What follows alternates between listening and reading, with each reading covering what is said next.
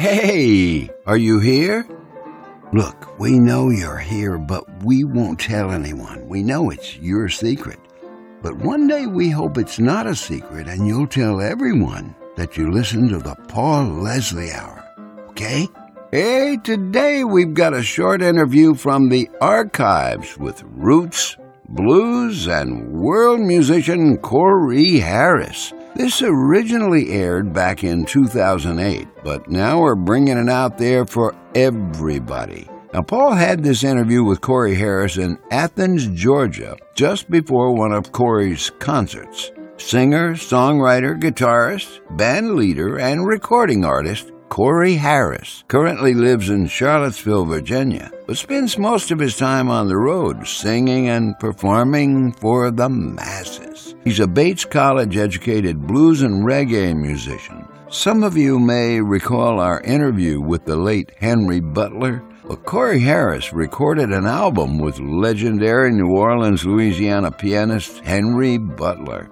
That's a great album to check out, but Corey's solo album, Daily Bread, is a great one to listen to as well. Hey, real quick, we believe all these interviews we put out there tell the human story. There are lots of great interviews that still need to see the light of day, and you can help give yourself and others the gift of stories by contributing to the show. Simple. Just visit www.thepaulleslie.com/support.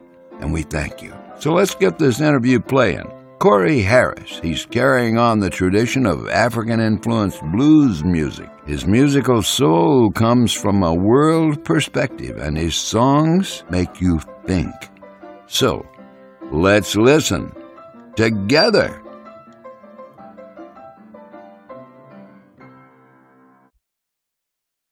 We're backstage at the Melting Point with Mr. Corey Harris. He's about to show everyone what music is about. Yeah. Welcome to the show, Corey. Thank you. So you have so much music, and you've been playing with a lot of people. What got you started in music? Just a mixture of going to church, listening to music as a kid. And, just my family had records around the house, and I just always liked music, So it wasn't hard to, start with those surroundings. I didn't really have any musician close to me, but as far as music, there was a lot of that. And what have you been listening to lately? Well, let's see. Today on Drive, I listened to the J.B. Horns live. I listened to Sugar Minott. What else did we listen to? Well, recently I've been listening a lot to music from Guinea. Actually, some recordings I made of a friend of mine who's a really good guitar player. I guess that's an understatement. His name is Mohamed Kouyaté, and actually he's coming to the States in about 3 weeks to tour with me. He's going to stay with me for about 2 months. He's from Guinea, West Africa, and I just left there in December. I was over there setting up his trip and everything. So I've been listening to his playing. He's a great guitar player. He plays a lot of traditional griot songs, as well as he's a really good jazz player too. So been doing that. But basically, when I'm left to myself, I like cultural music. So I listen to reggae, I listen to African music a lot, and I listen to jazz.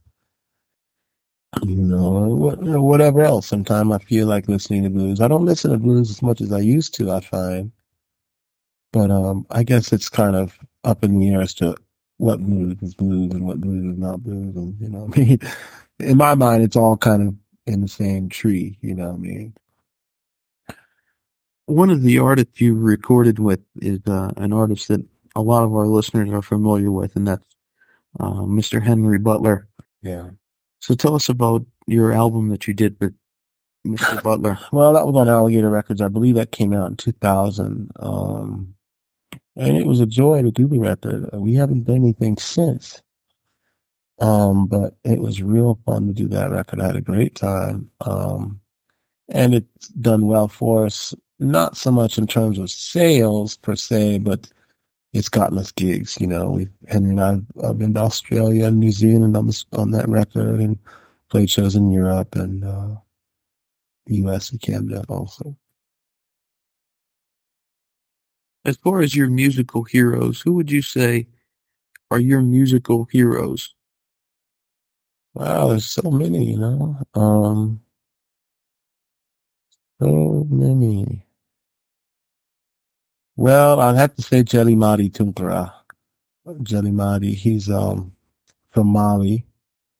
You want me to spell his name? You got it. Yeah, okay. It's DJELIMADY. That's his first name, and his last name is TOUNKARA, Tunkara. And as far as guitar playing, breadth of command of style, and then arrangement, it's amazing to hear what he does.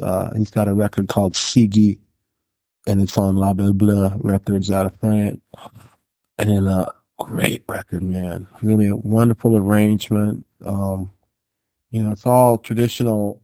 Well, some of it's traditional, and some of it's like contemporary takes on traditional themes, but the instrumentation is all acoustic, with, vocals and lots of percussion, of course, but that's one of my big guitar heroes and heroes for music. It's Jelly Madi Tunkara.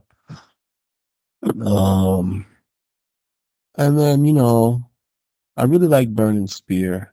I'm a big Burning Spear fan. I had the chance to open up for him a couple times. There's so many though, it's hard to say. I mean, I really like, Silford Walker. He's another reggae singer. He's passed away. And I guess that's all I can come to with right now. You were mentioning that you were recently in the Caribbean, and I saw you were going to be playing in Key West soon. Mm-hmm. And it seems like you play a lot of interesting places. Yeah, I do. Out of all the places that you played, what's your favorite place to play? Well, my favorite place, I don't know. Really anywhere in the Caribbean or Africa is my favorite place, or South America for that matter. I've done a lot of work in Brazil, in Guyana, and some in the Caribbean, and also I've been to Africa many times, and played gigs there. So, there it's really personally satisfying for me to be able to go there and, instead of just entertaining people, really do something in the spirit of an exchange, And one artist that's given you a lot of recognition would be Dave Matthews. Mm-hmm. How did you connect with him? Well, we live in the same town. Dave, is not originally from Charlottesville, neither am I, but we both live in Charlottesville, Virginia. And there was a time when Dave's manager was also my manager. And so I think that's how that came about, but I knew Dave before he was all famous, as most of people did in Charlottesville, so that probably helps too, just knew me from being around. How did you come with the title Daily Bread for your latest album? Because it's what I do. Music is my daily bread. That's how I eat and support my family. So, on the real, it's not something I really do for money, and it's definitely a struggle even today to be able to support a family and, do all the things you need to do to make everyone provided for. But it's also, something that you got to do every day, so it requires a certain amount of stamina and endurance, and also you got to keep a level head because there's a lot of distractions and stresses out on the road, So, but yeah, it's really, when I think about it, the title's just referring to my life as it is now, What is it that you hope people get out of your music? Well, I hope people can open their mind. Those who have a tendency not to want to open their minds to new information or new vibrations. So that's my goal, is to widen people's encounter with the world through the things that I've come across. And my last question to you. This program goes out all over the world. Oh, yeah? Yeah. So what would you, Corey Harris, like to say to the world? Well, I don't know what to say that I haven't already said. But I feel that this is a very serious and crucial time for us as human beings and in world history. And I see in the next several years, they're coming to bear a lot of crises, like energy crises, environmental crises, crises of employment. And we're already in this country and in the Western world in general in a crisis of we don't have self-knowledge. We don't know who we are and where we're coming from as much as we need to be, and not nearly as much as other nations. Because I travel, and really in America, there's many of us who are caught up in the materialism and the commercialism, and that's caused us to really betray our roots.